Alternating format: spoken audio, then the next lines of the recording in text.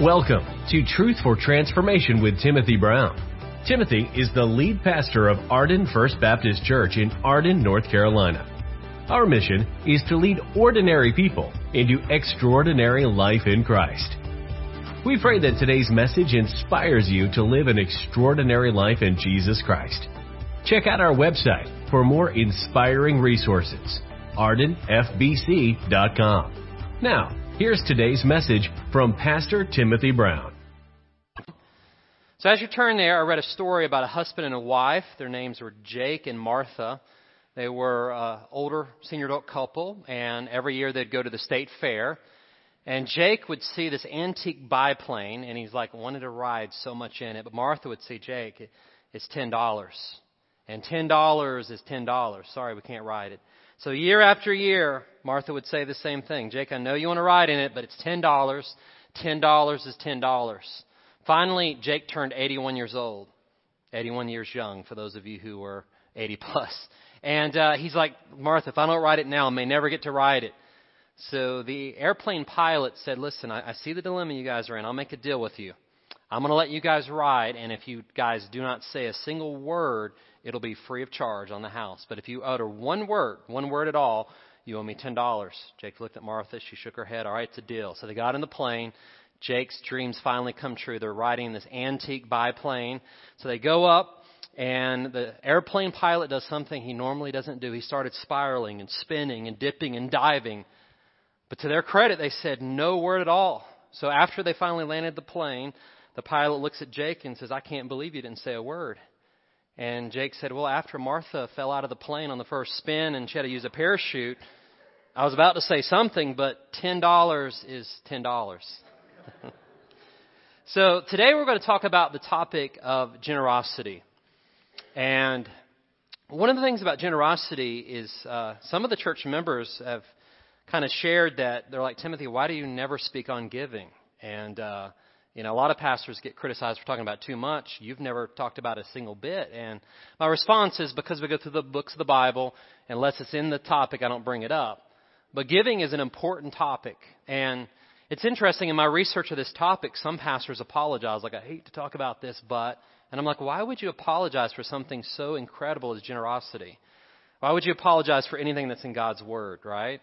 It's kind of like me if I actually have my personal trainer in the front row, Andrew here. He's trying to help me lose the COVID-20. And he's like, you need to get on the treadmill. If I said, well, I don't want to hear about it, it wouldn't help me lose the COVID-20, would it? So I've been on the treadmill, by the way, last night. So, all right.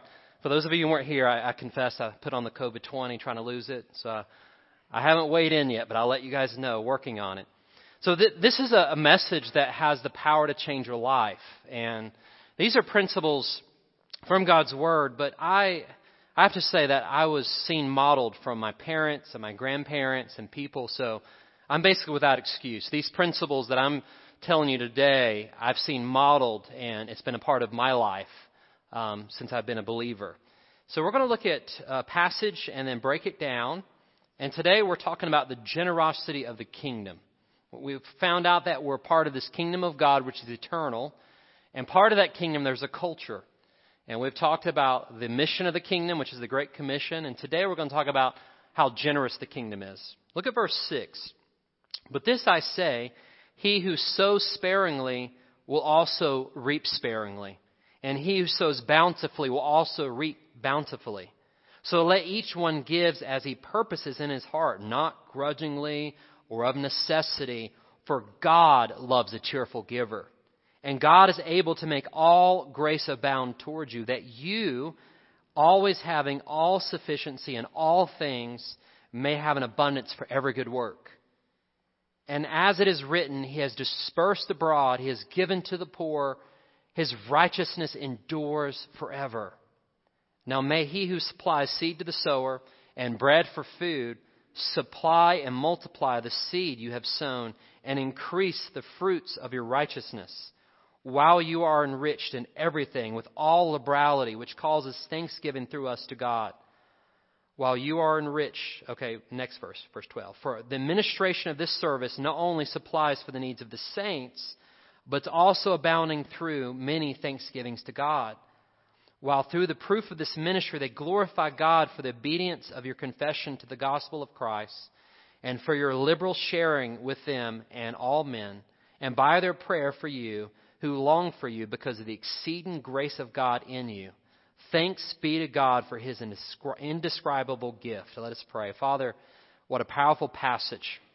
We ask and pray that we would take the truths of this and that you would use it to transform us, that we would realize that we are just stewards and you are the owner of all, and that we would give in such a way of our time, of our talent, of our treasures, of everything that we are in a way that glorifies you. In Jesus' name we pray. Amen. So this message, as I said, I'm excited to bring about it because it has the potential to change your life. And I want to have a few opening remarks that God doesn't need anything from you. How many of you realize God doesn't need anything? But He wants something for you. So when it comes to generosity, and this is not just a financial message, but it's your time, it's your talents, it's your personality, everything that God's gifted you with, God wants you to reinvest in His kingdom purposes. He doesn't need it, but He wants to partner with you. And giving actually benefits you more than the recipient. Jesus said it's more blessed to give than to receive. And I would encourage you to do a Google search, even secular psychology, the benefits of giving. That so many people that give, they're less likely to enter into a sane asylum, right? Generosity keeps you healthy. It does so many things on just not even a biblical standpoint, but just from a psychology standpoint. Generosity has the ability to change your life. So I'm excited about this message because it's changed my life and it's changed many of your lives. And for those of you who have never researched or studied biblical generosity, it's exciting. So I want to start with just kind of a personal story to kind of set this framework that I never want to teach you anything that I'm not at least trying to do myself, because that would make me a hypocrite, right? If I'm telling you to do something and I'm not willing to try it. 10 years ago, my wife and I came to the end of an agreement. It was a 2-year plan. For those of you who don't know me, I used to be a church planner, which means you're poor, which means you have no money, and you're living off a dream, living on a prayer, right? Anyways, my wife, she had a really good job. She worked for a CPA firm, and I was a church planner, didn't have a lot of money. So she had faith in me, okay? So she said, listen, I'm going to give you 2 years to get your act in order, and once we start having babies, I want to have the freedom not to work. Are you up for that? And I'm like, I'm the faith guy. Sure. And I still remember going to a restaurant. It was funny. I paid for it, and the owner's like, good job. No money, no honey. In other words, it's good you're paying for her meal. What he didn't know is it was all her money. One account. We're married now, okay? So anyways, fast forward 2 years. Lori gets pregnant with Kira, who turns 10 this December. And she's like, we're talking, are you ready for your commitment? And I was like, definitely, let's do it. Keep in mind, I'm the faith guy. Let's just jump off the bridge. God will catch us. That's me. That's your crazy pastor, crazy faith. So anyways, she had Kira, and she went to talk to her CPA. And keep in mind, this guy does her taxes. He knows what we make. And he's like, you're coming back to work, right? And she said, no. And he didn't say this, but in his intelligent CPA brain, I know he was thinking, there's no way you could survive off Timothy's salary. At the time, I think I was making maybe $30,000. There's no way you can do a whole family with a child on $30,000 a year. But guess what? We did it. And God provided. And every time we took a step of faith. So I say that to say this, that it doesn't matter where you're at in your life. Whether you're like where we're at, really struggling financially and living on a dream and maybe some ramen noodle on the side. Just kidding. I don't like ramen noodle. But, you are where you're at. Or you're on the very prosperous side that you have so much money you don't know what to do with. Whatever side you're on, these principles are transferable to you. So let's jump into it. There's 3 principles on the generosity of the kingdom. The first one is this. Christians should give generously. Christians should give generously. Look at verse 6 again. I say, he who sows sparingly will also reap what? Sparingly. He who sows bountifully will also reap bountifully. So, if you've been in church any length of time, there's a debate that comes up. And the debate goes like this. Should Christians tithe? Isn't that Old Testament Mosaic law? Anybody ever heard the debate or been in the debate? All right. When I grew up, that was a heated debate. Okay, it was heated. And the funny thing is the ones who didn't tithe are the ones who didn't want to tithe. That's really how the debate went. So, it's one of those questions. So I'm going to answer that, okay, for you guys at the end of the message. So you have to stay tuned. I'm going to answer whether Christians should tithe or not. You're like, okay, don't say it, Timothy. I'm just going to say what the Bible says. So, first of all, we got to say, what is generously? He who sows sparingly reaps sparingly. He who sows generously reaps generously. So it brings up the question, under grace, is the standard lower or higher under grace? What do you guys think? Higher. That's right, Jim. Let me give you 5 examples from Jesus, okay? Old Testament said, don't murder. New Testament under grace says what? Don't even hate somebody without a cause, all right? That's pretty higher, all right? Old Testament, don't commit adultery. All right, I can stay away from that. New Testament says what? Don't even lust. Wow, that's so much higher, okay? Old Testament, Moses permitted divorce. It was never God's perfect plan. New Testament says don't put away your spouse unless they're committing adultery on you, all right? So that's a much higher standard. Old Testament, eye for eye, tooth for tooth. And I can't speak for the women, but some of the guys like that. Let's go Old Testament law. You punch me, I'm going to punch you back harder, right? New Testament, what does Jesus say? If someone hits you or slaps you, what do? Wow, some of us men want to live on Old Testament law with that principle, right? But that's grace, all right? Old Testament says love your neighbor and hate your enemies. What did Jesus say about your enemies? Pray for them. Do good to. So you see, in every example that you could think of, the law is laid out, but the standard's always raised under grace. And you're like, why is that? Well, it's very simple. Old Testament law was written on tablets of stone. And there's only so much you could write on stones, right? So much you could scribble on a stone. In the New Testament, the New Covenant, it's written on your heart.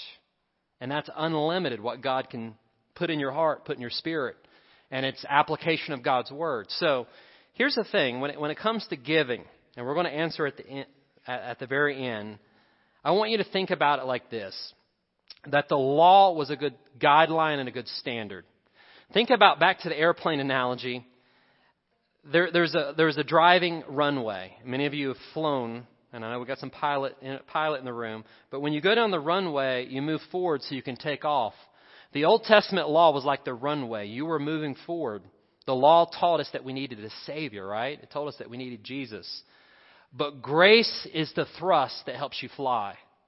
And some of you are still living on the runway because you've never allowed grace to take you to new heights. What you thought was impossible is now possible through Jesus Christ. Paul said, I can do all things through Christ who gives me strength. So let's go back to the Old Testament. What was the giving standard of the Old Testament Mosaic law? Someone tell me. Someone said it. 10%. 10% is a tithe, 1/10. Now, if you do a little research, and I encourage you to do Google search, if you add all the other offerings they did in the Old Testament, it ended up being about 23% of your income. So that's pretty high, right? So you're like, wow, that's unbelievable to think about. So before we answer what the New Testament says, I want you to think about some practical reasons why we should be generous. We know that that's in Scripture. The first one is you reap what you sow. Notice that he says if you sow like very little, you're going to reap what? Very little. If you sow bountifully, you're going to reap bountifully. So here's the thing. I've heard through my life, and I've been in ministry for almost 24, 25 years now. I've heard people say, well, Timothy, I would love to give or I'd love to tithe, but I just can't afford to do so. Anybody ever heard that? And what I want to do is reverse engineer it. Why can't you afford to do so? Is it because you've never given generously? Now think about it. How come poor people give generously and they still have leftover? That's mysterious. And it's the principle that you can never outgive God. God will never be indebted to you. When the Scripture says when you sow generously, you reap generously, God's not going to lie. He will provide. He will come through. So look at verse 8. It says, God is able to make all grace abound towards you. So why? That you can continue in every good work. See, here's the idea. Here's where the prosperity gospel gets it wrong. I'm going to give you the prosperity gospel, and I'm going to tell you what the poverty gospel is. Prosperity gospel is you give so that you can get more, so that you can keep more, right? That's prosperity gospel. This passage, what Paul says, you give so that you can have more to give, all right? It's not just simply to increase your standard of living, Like I can have a nicer house, nicer car. It's to increase your standard of giving. That whenever you sow something, it multiplies. And that's where the prosperity gospel. The poverty gospel, where some of us Southern Baptists have been around, that, you're really not allowed to have nice stuff because what about the poor people in another country?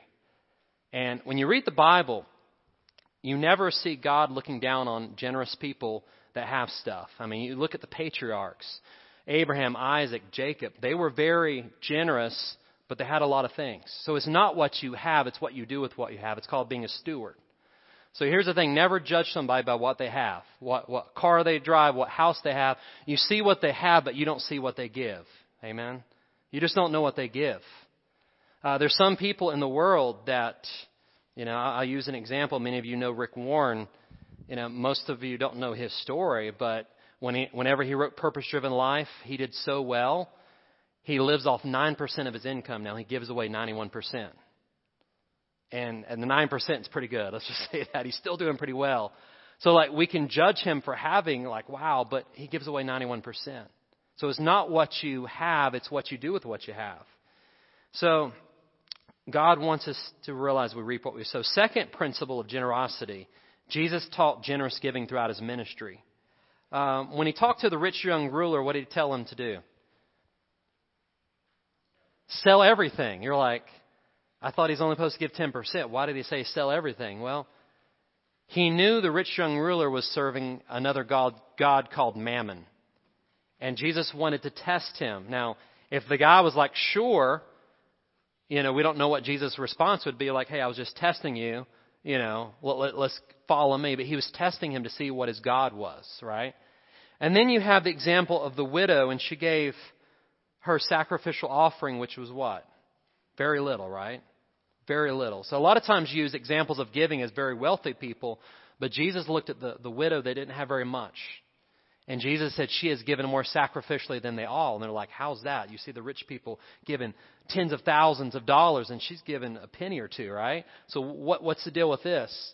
And what Jesus wants us to realize is he not only sees what you give, he sees what you have left over. All right? So this woman had given all she had. So never forget the widow's mite. Never forget. God sees the sacrifice. So the other principle is that for the New Testament Christian, you are not an owner, but you're a steward. So here's the funny thing, and I get to be on a soapbox today, and I say this with a smile and out of love, but I've heard so many people say, man, all the church talks about is giving, money. How many of you have ever heard that before? You've never said it, but you've heard it, right? Let me ask you a question. If you don't own everything you have, can you get upset by someone talking about something that's not yours? The ones that get upset, maybe you've heard abuse of it, and that's wrong. But if someone's just telling you what the Bible says, I shouldn't get upset because I'm not an owner, I'm a steward. So let me give you a story with my kids. This is hard, and this has happened several times, so I can't think of just one isolated. This happens a few times. So out of my 4 kids that currently talk, we take them to like a restaurant, let's say Wendy's, we're sitting down. And we're at Wendy's. My daughter Noelle loves the chili. The boys love hamburgers. And we always get the fries. How many of you like the Wendy's fries? Hot, juicy fries. Oh, I can't eat those anymore. I'm not supposed to, but I still do. Okay. So the fries. So I will ask like one of the kids, I'm not going to name them, but hey, can I have one of your fries? And they'll hesitate to give me a fry or say that's mine. And I'm like, listen, do you not realize I bought these fries? Do you not realize I could buy all the fries in this restaurant and you're not going to give me one measly fry? How many of us are that way with God? Like literally, Old Testament, let's look at Old Testament law. You're to offer up a sacrifice, right? The priest would offer sacrifice. New Testament says you're to offer yourself as a living sacrifice. So God wants all of you. Wow. It's no longer the animal sacrifice. He wants me. So when God asks us to be generous in our time or our talent or treasures, we can't be like my little kid, like, that's my fry. Guess who gave it to you, right? I gave it to you. So if you sow generously, you will also reap what? Generously. So let me give you an analogy. Let's say Warren Buffett is in town. And isn't Warren Buffett trying to give away a lot of his money from what I've heard? I've never been the recipient of it, but he's got a lot of money, right? And Bill Gates used to be involved. I'm not sure what's going on with the Gates these days, but let's say Warren Buffett's in town. And he comes to me and says, I want to pick one person from Arden First to bless. I just want to, you guys, I hear good things about your church and the community. So I want to bless. Who of you would like to be a part of this, by the way? Anybody? He's going to bless you. So the goal is he's going to fly you to his estate, and you got 2 minutes to go into the generosity room. And there's money flying, the machine that blows the money, and you're grabbing. You have to do it blindfolded. But the catch is you have to bring your own bucket. You have to bring your own container. Let me ask you a question. What kind of container would you bring to the room? You would get the biggest container you could find. You have to get someone to help you drag it out.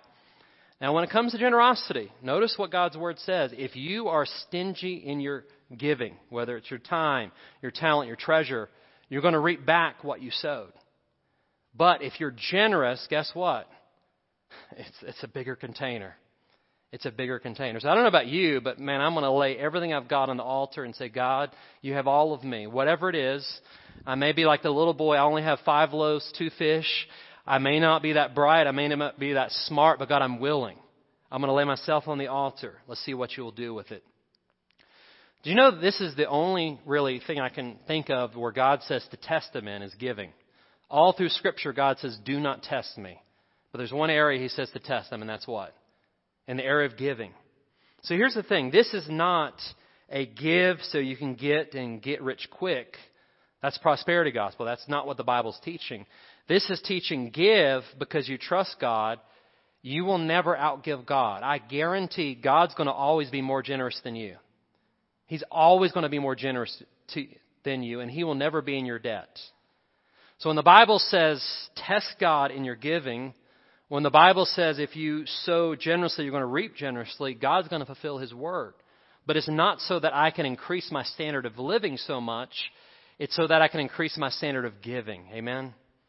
All right. It's quiet in church today, but hey, this is the word of God. All right, number 2. We're to give generously and we're to give purposefully. Look at verse 7. Let each one gives as he what? Purposes in his heart, not grudgingly or of necessity. So notice purpose. This is the idea when I'm talking about New Testament giving. How should you give? Purpose means you got to really think about it. It means that you're to get in your prayer closet and pray about it. So a lot of times we just want to write a check, what's 10%, and go with it. But when's the last time you've prayed about your giving? When's the last time you really had a conversation, if you're married, with your spouse and just said, God, what do you want? Notice it says in his heart. So it doesn't come from outward pressure. It comes from inside you. It comes from the Holy Spirit guiding you. So if you've ever been challenged, and I'm not going to mention organizations, but how many of you have ever gotten a phone call? It's a high pressure. We need you to support this organization. Well, let me think about it. No, we need to answer now, ma'am. You ever had that phone call? Is that biblical to give under pressure? So here's the thing. If you've ever been pressured to give, biblically, God says, I'm the owner, you're the steward. So if this is an opportunity, why don't you ask me if it's my will, right? Don't just give because you feel pressured, because I may not be leading you to give, right? So never give under pressure or reluctance. So notice it's in his heart. So here's the thing. I want to challenge you. How many of you have a bucket list? Like things you want to do before you kick the bucket, right? Anybody? Come on, more than you have that. Okay. Well, let me think about this. I think it's good to have that. And that's geared about your life. What about if you had a generosity bucket list? Things I want to do generously before I kick the bucket. Because the bucket list applies to, your life, and that's good. But what about what's going to live beyond your life? What about a generosity bucket list? So let me give you some of mine. These are my dreams. Wouldn't it be nice to be able to give a car away to someone in need? Just to be able to write a check, give a car, and say it's yours. Wouldn't that be cool? Like, wouldn't you like to be able to be that generous? And this is a story, true story. Most of you have heard this, but I was inspired by this. We had a person in the church that wasn't even a member that they're like, what do you need for this church to grow? And I was like, you really want me to tell you? I'll tell you, okay? And basically this person gave most of Joe Perry's salary for 2 years. One person. Here you go. And I'm like, hallelujah. It's like, so here's my generosity bucket list. And don't ask me how I'm going to do it. I don't know. But one day, before I die, I would like to be able to give enough money to pay someone's full-time salary in the ministry. I mean, I think we should start dreaming that way. I was talking to Lori recently. A lot of us know people that have died during COVID, and it's really, really sad. The mortality of life. As you guys know, my father-in-law died not because of COVID, but during the season. So Lori and I are going to be working on our last will and testament. Generally, you do that when you're much older, but I think it's good to start when you're young. So one of the things we've talked about is we're going to tell our kids, we're going to try to leave as much as we can, whatever we come up with in our life, to you. But before we give anything to you, we're going to give a certain percentage to the church. And here's the reason why. I don't know what you're going to do with the money. I don't know whether you're going to give to the church. But in my last will and testament, the first percentage, whatever we put in there, is going to go to the church. So guess what? After we die, the kingdom work's going to continue on. True story, this happened locally. There was a church in our area that basically was hit really hard with COVID. But before COVID hit, someone did that very thing. And guess what? The church is still making it. But had it not been for that one person, the church would have closed down. That's the kingdom generosity. So here's your homework. Think about your own generous, before you kick the bucket list. What do you want to do investing in eternity before God takes you there? So we're to give generously. We're to give, what was the second point? Purposefully. Say it at home. I can't hear you. All right. And finally, Christians are to give cheerfully. What does the next verse says? For God loves a cheerful giver. So here's encouragement to you. If you've been that person that says all the church wants is my money, please stop giving. Because if you can't give cheerfully, God doesn't see that as an act of worship. So you can keep your money. God doesn't need your money, neither do we. Because here's the reason why. God's the source. But He taps on people to become the resource. I'm setting you free. If you give grudgingly, please stop. And it's not just finances. If you're in any ministry and you complain or gripe, God would rather you not do that. Because God loves a what kind of giver? Woo! You're like, man. There are certain things you have to do it whether you feel like it or not. But when it comes to giving, God wants you to do it cheerfully. So that's a challenge when you look at it. It's really a challenge. So how many of you have ever been given something and someone talks about how much they spent on the gift? Can I be honest? Men sometimes we're bad at that. I can't speak for the ladies, but wives, how many of your husbands, don't raise your hand, but how many of your husbands told you how much they spent on the gift? And it's like when you give cheerfully, it's like there's no strings attached. This is because I really care about you. And it's hard sometimes. So let's talk about some scenarios in the church. Imagine if we have a missionary that comes by and they're going to go to Tanzania and they're taking a love offering here at the church. And your spouse really wants to give, feels led by the Lord, but the money extra you have for that nice gas grill, what do you do? It's hard, right? Let's say you're on the hospitality team. The funny thing is, before I give this illustration, this actually happened today. You run out of coffee. And do you brew the extra pot, or how do you brew it? Do you brew it cheerfully, or, Or you're the preacher, and you go 30 minutes too long, and you hear that you're long-winded that week. Do you still preach cheerfully the next week? What about if you're on the receiving end? You were the child care worker that when the preacher went 30 minutes over. Like when you think about it, when it says God loves a cheerful giver, it's not just talking about money. Please don't think it's talking about money. It's talking about any ministry. What would happen in the church if all of us served out of joy and we never grumbled or complained about serving again? You think it would be a different church? You think it would be a different world? It's like the difference between going to Chick-fil-A and you're like, thank you so much, and they say, my pleasure. I would mention another restaurant, but I may get sued. But you go to another fast food chain, and they're like, what are you doing here? Like, why are you in my line? I'm like, don't you get paid for this? There's no eye contact for a minute, and it's like it's that death stare, and it's like, all right, I'm going to Chick-fil-A next time. Sorry. All right, so let's look at the benefits of this. We know that we're to give generously, cheerfully, purposefully. But what are the benefits? Believe it or not, God does show you the benefits. I love how God gives us the why behind the what. If you do this, here's what I'm going to do. All right, first promise. As I excel in the grace of giving, I will begin to experience abundant provision. Look back at verse 8. God is able to make what? All grace abound towards you, that you, having all sufficiency in all things, may have an abundance for every good work. So here's the beautiful thing about that. As I give generously, God's promise is, I want to make all grace abound toward you. So here's the thing. You have experienced grace if you're a Christian, but have you experienced all grace abounding towards you? Some of that grace can only be experienced when we release everything to God and say, God, I'm yours. Give me this grace that's unmerited, undeserved. I don't deserve it. And He gives it to you anyways. And the reason why you don't deserve it is everything you give back to God was His anyways, right? So you're not really doing anything. It's just being receptive. Promise number 2, as I excel in the grace of giving, I will eventually reap a harvest of righteousness. Notice in verse 9, it talks about He has dispersed abroad. He's given to the poor. His righteousness endures forever. So I want to ask you, what are you doing in your giving of your time, of your resources, of your finances, of your talent, in a way that will endure forever? Let me tell you a true story. This still rocks me to my core to this day. And as I said, I'm without excuse because I've seen example upon example upon example. My grandmother, she lived to be in her mid-80s.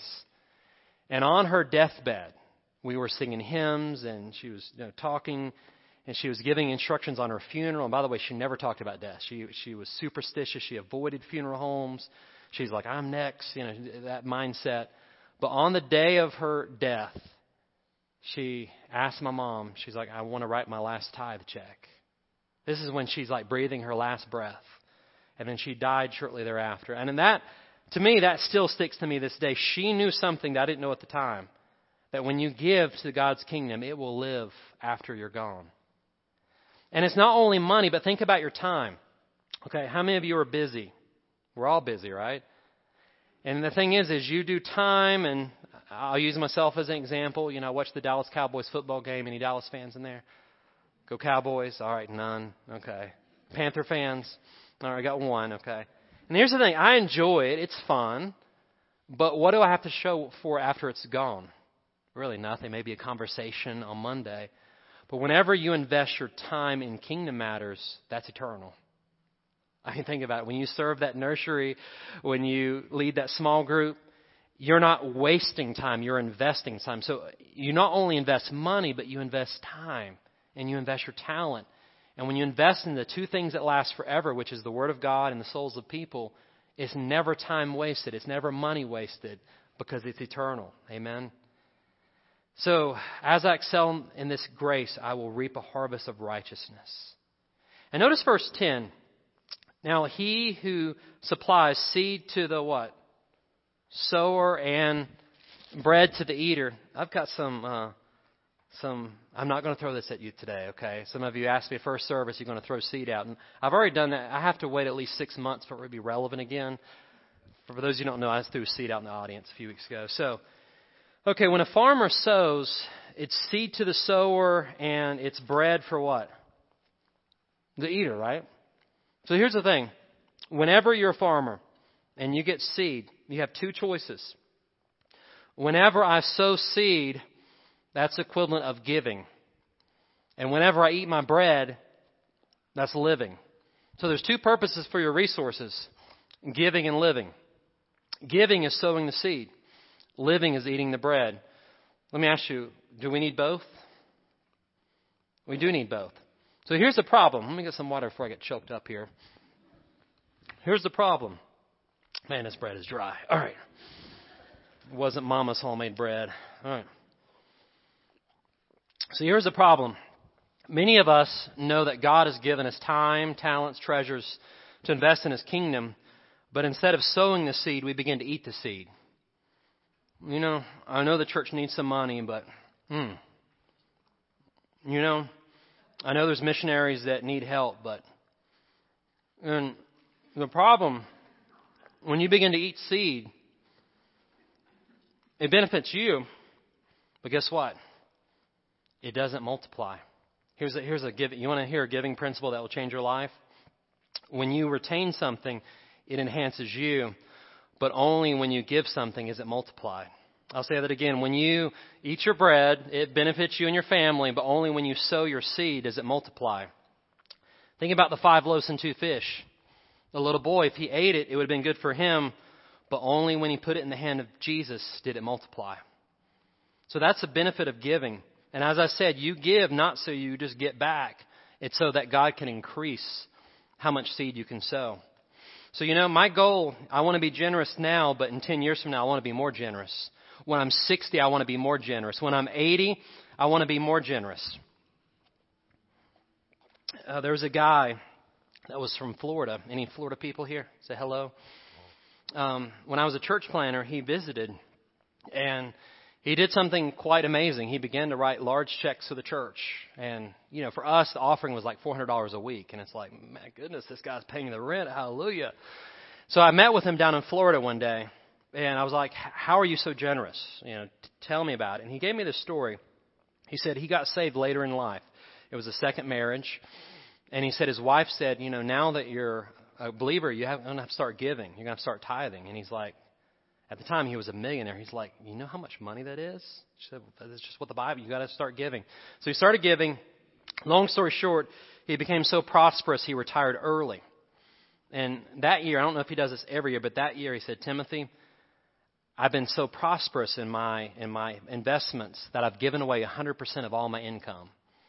And see, I'm a little church planner, living on this small salary. I didn't understand what he was talking about. But what he was saying is he had so much source in the bank, so much resource. He could give away 100% and not affect him. And I'm like, that is crazy. Like, that's mind-boggling.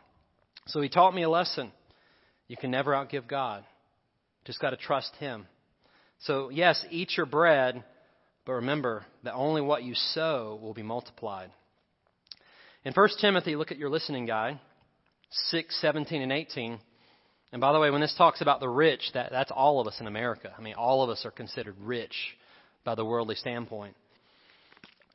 Paul told Timothy, teach those who are rich in this world not to be proud, not to trust in their money, which is so unreliable. Their trust should be in God, who richly gives us all that we need for our enjoyment. Tell them to use their money to do good. They should be rich in good works and generous to those in need, always being ready to share with others. Promise number 3, as I excel in this grace of giving, I will become a catalyst for thanksgiving. So in verses 11 through 15, Paul is talking to the church at Corinth, and the backdrop is they're taking a love offering for the struggling Christians in Jerusalem. And you're like, why are they struggling? Well, they were struggling because many of them had temple jobs. And as soon as they decided to follow Jesus, guess what? They lost their job. So many of them were jobless. Second reason, there was a famine in Jerusalem. So 2 Corinthians 8 and 9 is all about giving. And one of the outcomes was to help this struggling church in Jerusalem. So when Paul is telling them this, he said, listen, whenever you give, your giving leads to thanksgiving. I want you to write that down in your listening guide. Giving leads to thanksgiving. Whenever you give to others in need, guess what it produces in their lives? Thanksgiving. Let's say it together. Giving leads to thanksgiving. So it brings us to the original question. And you're like, Timothy, you still have not answered how much a New Testament believer should give, right? Have I answered it yet? I haven't, right? So here's the thing. How does the New Testament give? Well, in the Old Testament, they gave 10%, up to 23%. The New Testament, you know how much Jesus wants us to give? 100%. And you're like, does that mean I have to give all my resources away? I'm not saying that. I'm saying that He wants you to offer yourself as a living sacrifice, then get in your prayer closet. And as you pray to God, and you ask God, how can I be generous? How can I be cheerful? How can I be purposeful? The Holy Spirit will show you. But there's one catch to think about. Because we are under grace and not under Mosaic law, are things lower under the law or higher under the law? The standard's always higher. Like you read the book of Acts, they sold houses and lands and gave them away. So here's the thing, like, just because we're under grace doesn't mean that we're to give less. Under grace means that we're no longer limited by a percentage, which to me is very freeing. I don't want to be limited by 10%. I want to see how God can make me more generous. So here's a principle I want you guys just to think through. God wants us to be generous, right? And you really can't put a percentage on that. But if you can't be generous, at least tithe. And if you can't tithe, give yourself. I'll say that again. God wants us to be generous. And if you can't be generous, the tithe is a good starting point. That's the training wheels. And if you can't tithe, then start with yourself. Because here's what I know. As soon as you give yourself to God, everything will flow out of that. Aren't you glad we're no longer limited by a percentage? But God says, give generously, give cheerfully, as you purpose in your heart. Amen. And I want to close with a final illustration. And this is something that really touched me. And it comes from Pastor Colin Smith. I wish I'd have thought of this, but I didn't. So I want to give him credit, give credit to where credit's due. Pastor Colin Smith said, do you know what the first reference to the Messiah in the Bible is? Anybody know? It's Genesis 3:15. It refers to Jesus as the seed. Jesus as the seed. What does Paul refer to giving as? Seed. Now, I want you to think about it. Throughout the Bible, the narrative is about the seed. Not the seeds, but seed as to Christ. He is the promised seed. Imagine if Jesus would have lived his life and he never gave it away. He would have been the perfect man, and he was. He would have lived the best example, and he did, but that would have been the extent of it. But because Jesus gave himself, Jesus said, unless a kernel falls into the ground, it remains alone. But if it dies, guess what? There's a harvest. So Jesus is the perfect seed. He's the Messiah. He gave his life for us. And guess what? Because he gave generously, cheerfully, purposefully, guess what happened? We're here today, right? What would happen if, because we've received the greatest gift of all, what would happen if we lived lives of gratitude? What would happen if we no longer saw ourselves as owners but stewards? Do you think the world would be a different place? Scott Whitley, who attends the first service, he was sharing, he leads a C12 group, it's for Christian businessmen. And he was sharing with me the 20-80 principle. Some of you have heard this, that this is business, but it's also true in churches. But he said 20% of the people do what? 80% of everything. And we were talking, and the thought came up, what if we changed the narrative? What if it became 80% of people did the living and the serving and the giving? What would happen? How would this church be a different place? I can tell you this, I think it's heading that way. Because God is leading us to be generous Christians. So look at your take-home truth. Generosity fuels the mission. Generosity fuels the mission. There is no such thing as a stingy saint. So, a few action steps. How do we apply this? I know it would have been easy to give a percentage rate. Here's what God wants you to do. But you know what? I don't limit grace. I believe that God's going to inspire you to do more under grace. So look at the 3 action steps in your listening guide. And online, stay with us. We've got a few more minutes. First one is be generous in your giving. What would happen if you did something surprising to someone this week? Maybe your neighbor. Maybe it's someone, a coworker, that you just said, hey, I want to bless you with lunch today. What if you did that at the drive-thru at the restaurant or Starbucks, that you paid for the person's coffee or meal in front of you, and maybe you left an Arden invite card?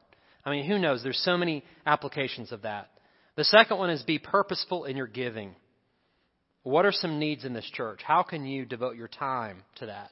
How can you serve in that ministry? How could you give towards that?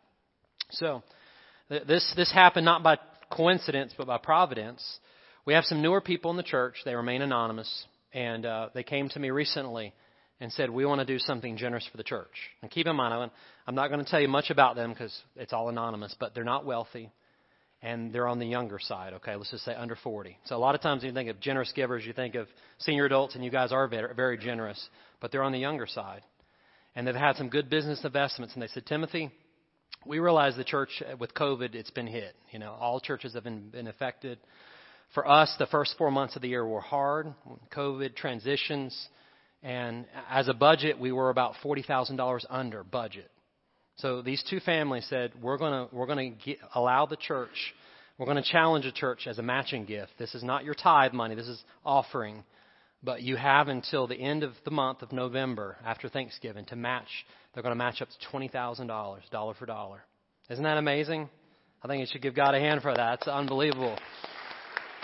So if our church steps up, then we're going to end the year in the black instead of in the red. And that's pretty spectacular with COVID, right? So that's just one example. And I didn't plan it. It just happened literally this week. They came to me and I'm like, guess what I'm teaching on Sunday? Something the church says I haven't taught for 5.5 years about giving. And finally, be cheerful in your giving. So here's the thing. If you can't be cheerful, maybe it's time for a break. Maybe you're burned out. And those are legitimate needs. At Arden, we're trying to create a new culture where you commit to serve something for a year. And every year, we come to you and say, do you want to re-up or do you need a break? So I want to encourage you, if you're burned out, listen, we have a next man, next woman up policy. God's going to raise up someone else. Don't feel like you have the whole world on your shoulders. So if you can't do it cheerfully, what? Don't do it. Allow yourself time to recharge and replenish. You probably never heard a pastor say, don't give if you can't do it cheerfully, right? But I'm saying it. All right, so here's the conclusion of it all, is that God has been generous towards us. So let us be generous towards one another. Let us pray. Father, your word is very faithful to us. Your word teaches us and instructs us. And God, my prayer is that from now on, our giving would be generously. It would be cheerfully. It would be with purpose. And God, if we can't write that check for the church out of a generous heart, help us not to do it until our heart changes. If we can't serve this ministry, whatever it may be, cheerfully, help us to take a break. Because God, you love a cheerful giver, not a reluctant one. You love us despite it, but the act is not an act of worship. You love when it's done from the right heart. So with no one looking around, just let your seat be your sanctuary. Some of you may be like I was as I prayed through this, and am praying through this, that I've not always done things cheerfully. I've not always served cheerfully. Sometimes there was grumbling. Sometimes there was whatever. And if that's you, just confess that to God. To say, God, forgive me. I'm sorry. I now realize you not only see the action, you see the motive and the heart behind it. Please forgive us, God. As you continue to pray, there may be one here today. You've never received the greatest gift, and that's the gift of Jesus Christ. The Bible says that He loved you so much that He gave His life for you. He was the seed that went into the ground. He was the one that died on the cross and rose again so that you could have life. And friend, if you're here today, you're watching online, and you've never received the greatest gift, right where you're at, I just want you to pray. Calling out a prayer of faith. The Bible says whoever calls upon the name of the Lord will be saved. If that's you, I want you to say something like this. Say, Dear Jesus, I do believe the gospel. I do believe that you came for me and you died for me and you rose for me. And I do believe that you offer me forgiveness for my sins. So Jesus, I invite you to forgive me of all my sins. Please make me clean, make me holy. And Jesus, I pray that you would step into my life, change my life. I choose to follow you. Friend, if you prayed that prayer, please let us know. Father, thank you for your grace. Thank you for your love, and thank you for all you're doing in our lives. In Jesus' name we pray. Amen.